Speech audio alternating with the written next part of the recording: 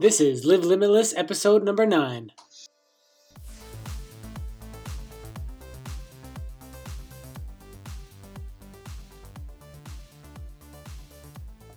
Welcome to the Live Limitless podcast, where we interview normal, everyday people who decided to push their limits and live a much more limitless and remarkable life. I am your host, Matthew G. Bailey, international man of curiosity, a writer, lifestyle entrepreneur, and connoisseur of world travel.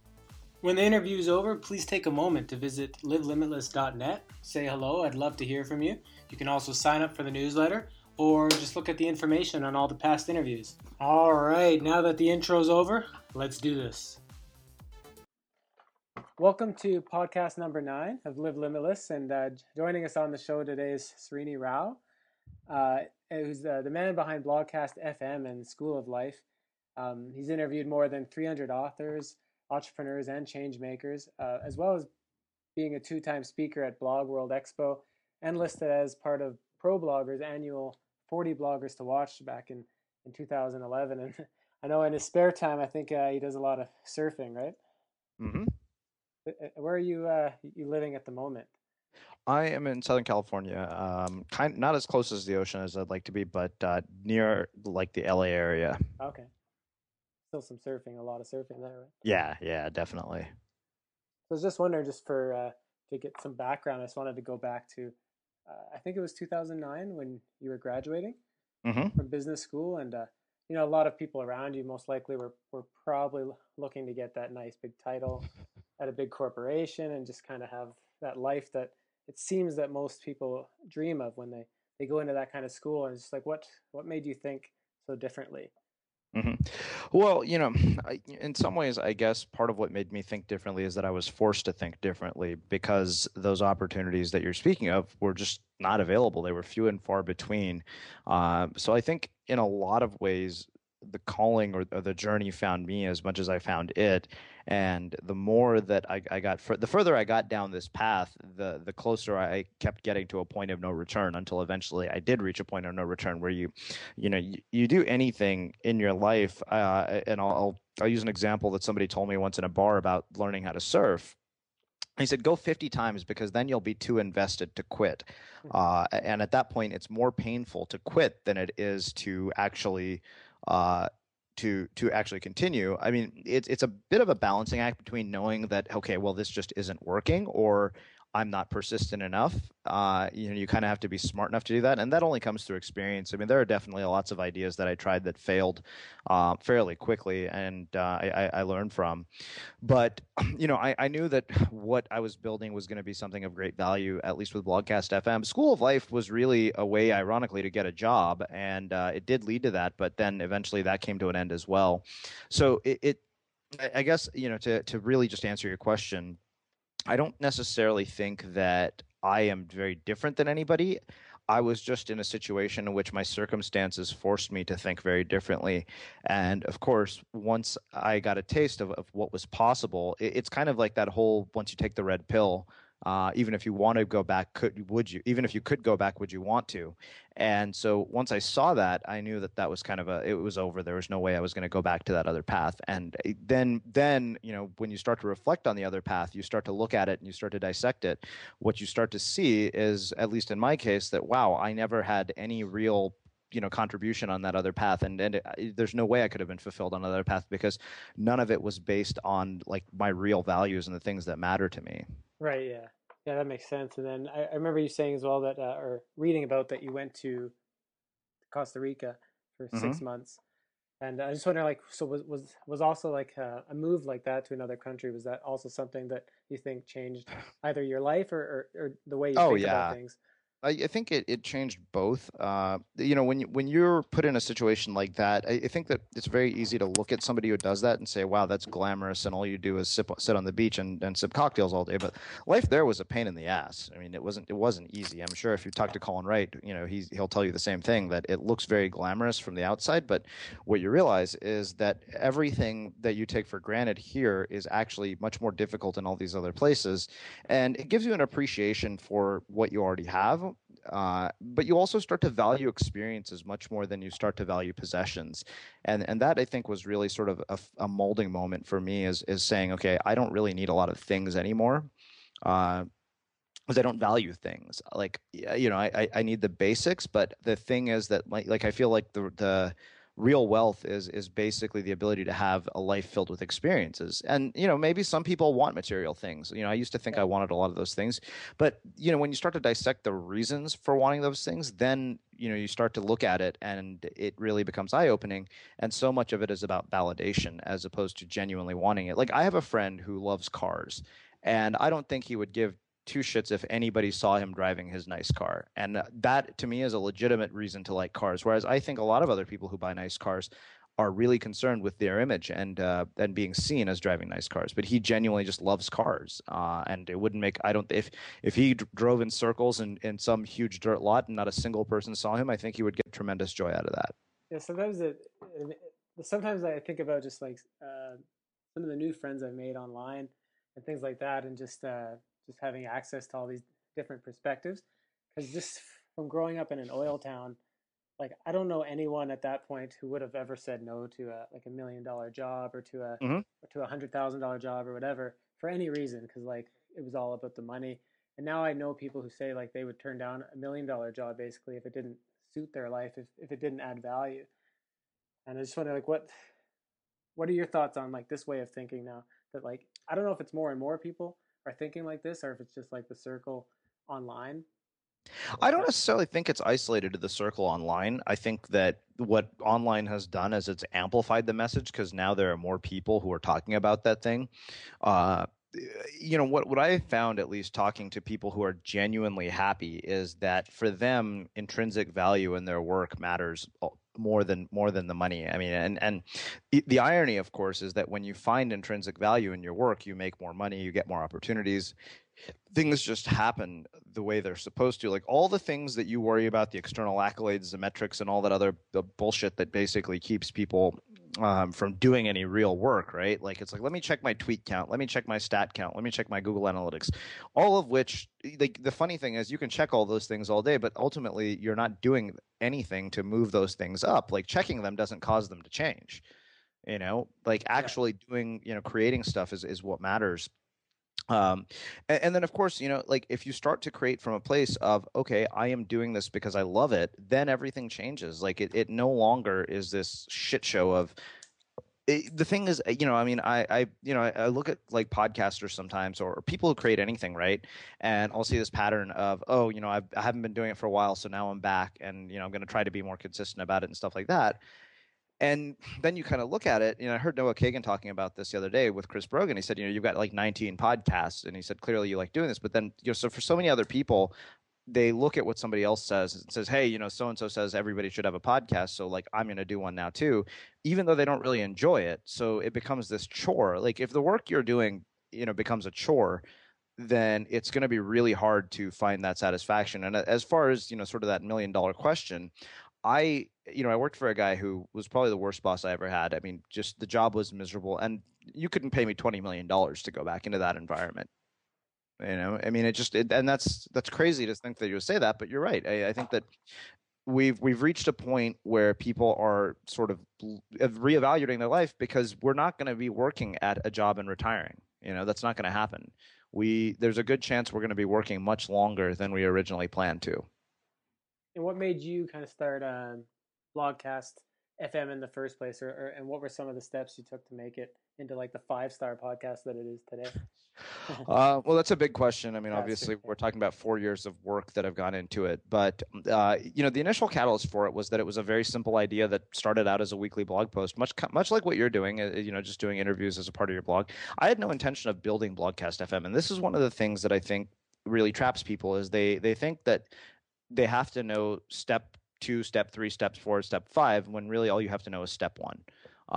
And so really, I thought, okay, it was a lesson and a course to interview people. So I started a weekly series called Interviews with Up and Coming Bloggers.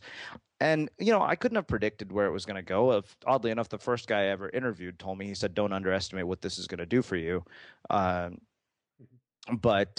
yeah, it's one of those things where it just, it started out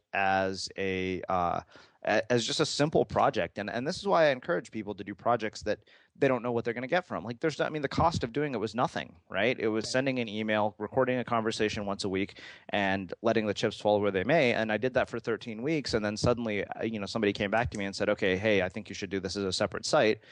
And so that became Blogcast FM. I mean, and it hasn't been without its growing pains. There's definitely challenges. It's still not easy. It's not like you wake up one day and all of a sudden you don't have to work anymore.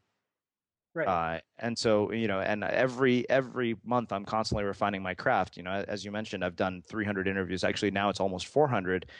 And, I go back and I listen to everything I do. I mean, I've worked at it for a really, really long time. And this kind of goes back to sort of our traditional reward system, in which the idea that you would put in so much effort into something without any external rewards for an extended period of time bothers most people, because most people are not patient. And so I think that if I could say anything, I would say patience, persistence, and grit, all which kind of sounds similar, but each one has its own definition, are the things that have made all of this possible. And then, of course, it's doing the day-to-day stuff and taking it seriously. That's the other thing, is that once you say, okay, this is going to be my life's work, then you start taking it seriously. You take it much more seriously. Like I think about it nonstop. It's on my mind 24/7. What am I going to do next? How am I going to create something more awesome? How do I keep leveling up? It's not a competition with anybody else, but it's a competition against my own standard. Yeah, and it's also amazing. I found out probably the hard way as well, is also finding something that's so valuable for other people, because you see so many blogs now Mm-hmm. coming up that are just related to like a trip they took, Mm-hmm. which is great if it's a personal blog, but I think they think it's going to instantly make them famous in some way or make money from that Well, blog, but all it is talking about a trip they took or different travel, and I think it's just because they see other people doing it, mm-hmm. so it seems like a great thing to do, but they don't realize the work that goes into it, maybe. Yeah, I think it's really easy to look from the outside in and make all these assumptions, and think that life is a certain way and that all of it is, because I mean, when you look from the outside in, it's really, like you said, all you see is the shiny accolades and the cool pictures and the stuff from conferences. You don't see that, hey, by the way, a shit ton of work just went into all of this. Like you don't see the beginning, the humble beginnings of all of these projects, because by the time somebody knows about them, that they're only seeing what it is in its present day. But you remember, every single person that online who has any degree of success started with nothing. I mean, like literally ideas in a moleskin type of thing. Yeah, absolutely. And then reading your School of Life too, I was Mm-hmm. reading the post about ego-based learning Yeah. and how it won't help you find your calling, and it totally resonated with me in a lot of ways. But I think back to when I left like the town I grew up in, just because I didn't want to be a blue collar worker in the oil industry. I didn't really like the type of perception or the people that were in there. Mm-hmm. And I ended up in business school simply because I liked entrepreneurship, but really like I didn't learn anything about entrepreneurship in school. So I think I was just attracted to like being in it seemed like it'd be better to be in a suit and it seemed like maybe you're more successful that way. But I just Mm-hmm. wondering, like, do you have any tips for like really digging into ourselves and seeing who we really are? You know what? It's one of those things where the answer will frustrate you because it's not concrete, and that's Yeah. because there isn't really a concrete answer. I mean, I've been a big part of my mission in doing these interviews is to get to that. What is it that separates people who achieve extraordinary things? And the answer is never the same. There's one thing I will say that I've finally come to realize is that you have to be willing to work with a compass instead of a map. That means you point yourself in a direction and then you just go. And when you go, that means you're going to get into car crashes. That means lights are going to turn red. That means there's going to be detours. I mean, it's going to be screwed up, I mean, shit's going to go wrong, and you just got to deal with it.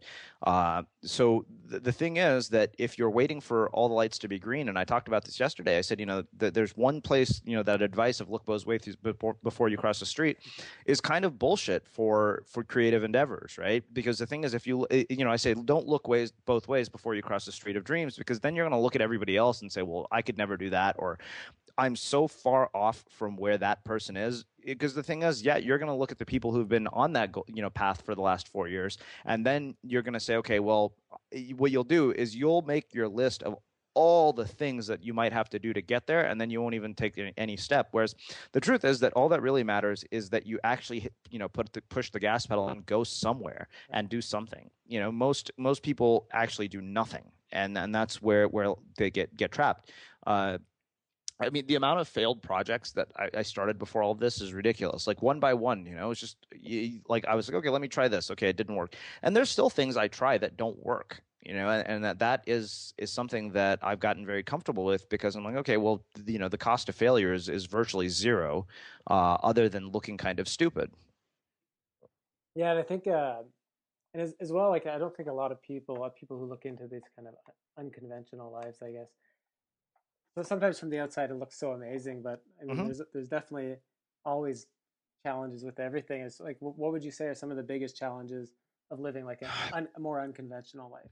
Well, okay, you brought up a good point in that you said, from the outside and it looks very glitzy and glamorous. And the thing that you have to be careful of is that you're not just creating a different version of the hell that you're trying to escape in the other part of your life. So that's one thing I will say. I mean, you've got to deal with stigmas that come with this. People think you don't have a real work, or people think you're lazy. I mean, it just, there's all sorts of things. Like people think you're free to do anything. And then of course, there comes a point at which you have to start learning to say no. Like people will actually come to you. I mean, some of the requests I've had in the last couple of months have been ridiculous. Like, I got a guy from junior high school. I'm 35 years old, who asks me if I can help his wife build a personal brand. I was like, we were barely friends in junior high, and so it's stupid things like that become challenging. And the other thing is, it's all completely uncertain. You never know what's going to happen. Every month is different. Like it's unpredictable. Right. That's what makes it challenging, but that's also what makes it interesting. It's not your day job. It's not going to be the same every day. And you, at the end of the day, everything is on you. You're responsible for your success or failure, and you have to own that. So if you fuck up, or if something goes severely wrong, it's all on you. I mean, that's all there is to it. So you're the most accountable person. You have full responsibility for your life, and some people think they want that, but then they realize that, wait a minute, because you don't realize at a job how much shit people are actually doing for you outside of your paycheck. Yeah, that's true. And even if, like, when you take time off from a normal job, you don't actually have to think about it. Yeah, exactly. But with your business, there's no time off. Yeah, there's no time off. I mean, I spent 3 weeks in Costa Rica. Every day I was doing something related to this. And the paychecks are all over the place. Yeah, absolutely. But then on the side note, what would you say are some of the biggest benefits of living? Well, the biggest benefits are the freedom that comes with it. More than the freedom, I would say, is that you get to do work that really matters to you, right? Like things that are sort of purpose-driven and meaning-driven. Like you get to make a contribution, and you get to actually have a stamp on the world that is yours. Like the thing that drove me kind of crazy about my jobs in the corporate world, and some people have awesome jobs. I'm not saying that jobs are all bad, but my job sucked. Every job I had was a piece of shit. So the thing that, you have to think about it, like I realized why I hated everything I did so much is because I never created anything. I never made anything. Right. And that's like really, really important to me. Like I need to see the impact of what my work. And I think that's one of the great rewards of doing this. Like you can see something, you share it with somebody, and you get to see, the world gets to touch what you've made. And that to me is just awesome. I think that's the greatest thing about doing this kind of work. Yeah, that's true. I found a lot of the jobs I've been doing in the past too is like you feel like you're just shuffling paper. Yeah. Right. At the end of the day, it's like, what did I do? Mm-hmm. Nothing. I just got paid for something. Yeah, precisely. And just talking to you a little bit about social media, I was thinking about just the other day, like how much of a change maker I think social media and books have been. Just like being able to read about new ideas and then being able to connect with like-minded people all around the world is like something that's so remarkable about the internet and social media. So I know social media has probably helped, I'm sure, play a part in your business success, but also has it helped play a part in the lifestyle choice? Yeah, in a lot of ways. I'll tell you what the gift of social media really is. It's not a more efficient marketing channel. Yeah, maybe, and I mean, let's face it. Everybody who actually you've ever heard me interview says that email is more important than social. But the thing that I think you look at is that you have access to people in a way you never did before. Like you're connected to amazing, interesting, and inspiring people, and you can finally surround yourself with people who lift you up or who really kind of get you to seeing your full potential, or realizing your full potential. And that to me is one of the gifts of social media. Like, you get, the kinds of people that you interact with, you'll never interact with. Like, you just wouldn't meet them. I mean, I would say, I found some of the most interesting, extraordinary people I've ever found in my entire life because of the internet. Yeah, and it's amazing too how close to, like, I think back now to some of my closest friends now are people I met online. Hmm. And it's just interesting, like, that, I have some best friends, for example, in Seattle, and I might only see them once or twice a year, and the rest is on Skype or on Facebook or whatever. But I feel like I know them really well. Hmm. And speaking of Facebook, I noticed you started to write exclusive essays as well, right, on Facebook? Yeah, honestly, I don't know when that will stop or if it ever will. It just was, honestly, I did it as the byproduct of my last book, The Smart Army Strategy. And then, it kind of, like, I just started experimenting with this, and I was like, okay, let me see what else I can do here. And then I realized, I was like, wow, this is an interesting approach to connecting with people. Like, I'm actually having an impact on people, and I'm getting direct feedback, and I'm not creating in this vacuum. And because it's not requiring people to leave, Facebook, they're actually reading it, unlike my blog, where it's like, okay, I got to click on this link, open up another website. And somebody asked me the other day, would this work for other people? And I said, I don't know. It Yeah. works. James Altucher does it well, and we were joking about who started it first, but would it work for somebody else? I don't necessarily know, because it's that whole, you can't just take somebody else's roadmap and copy it. For some people it might, for some people it might not.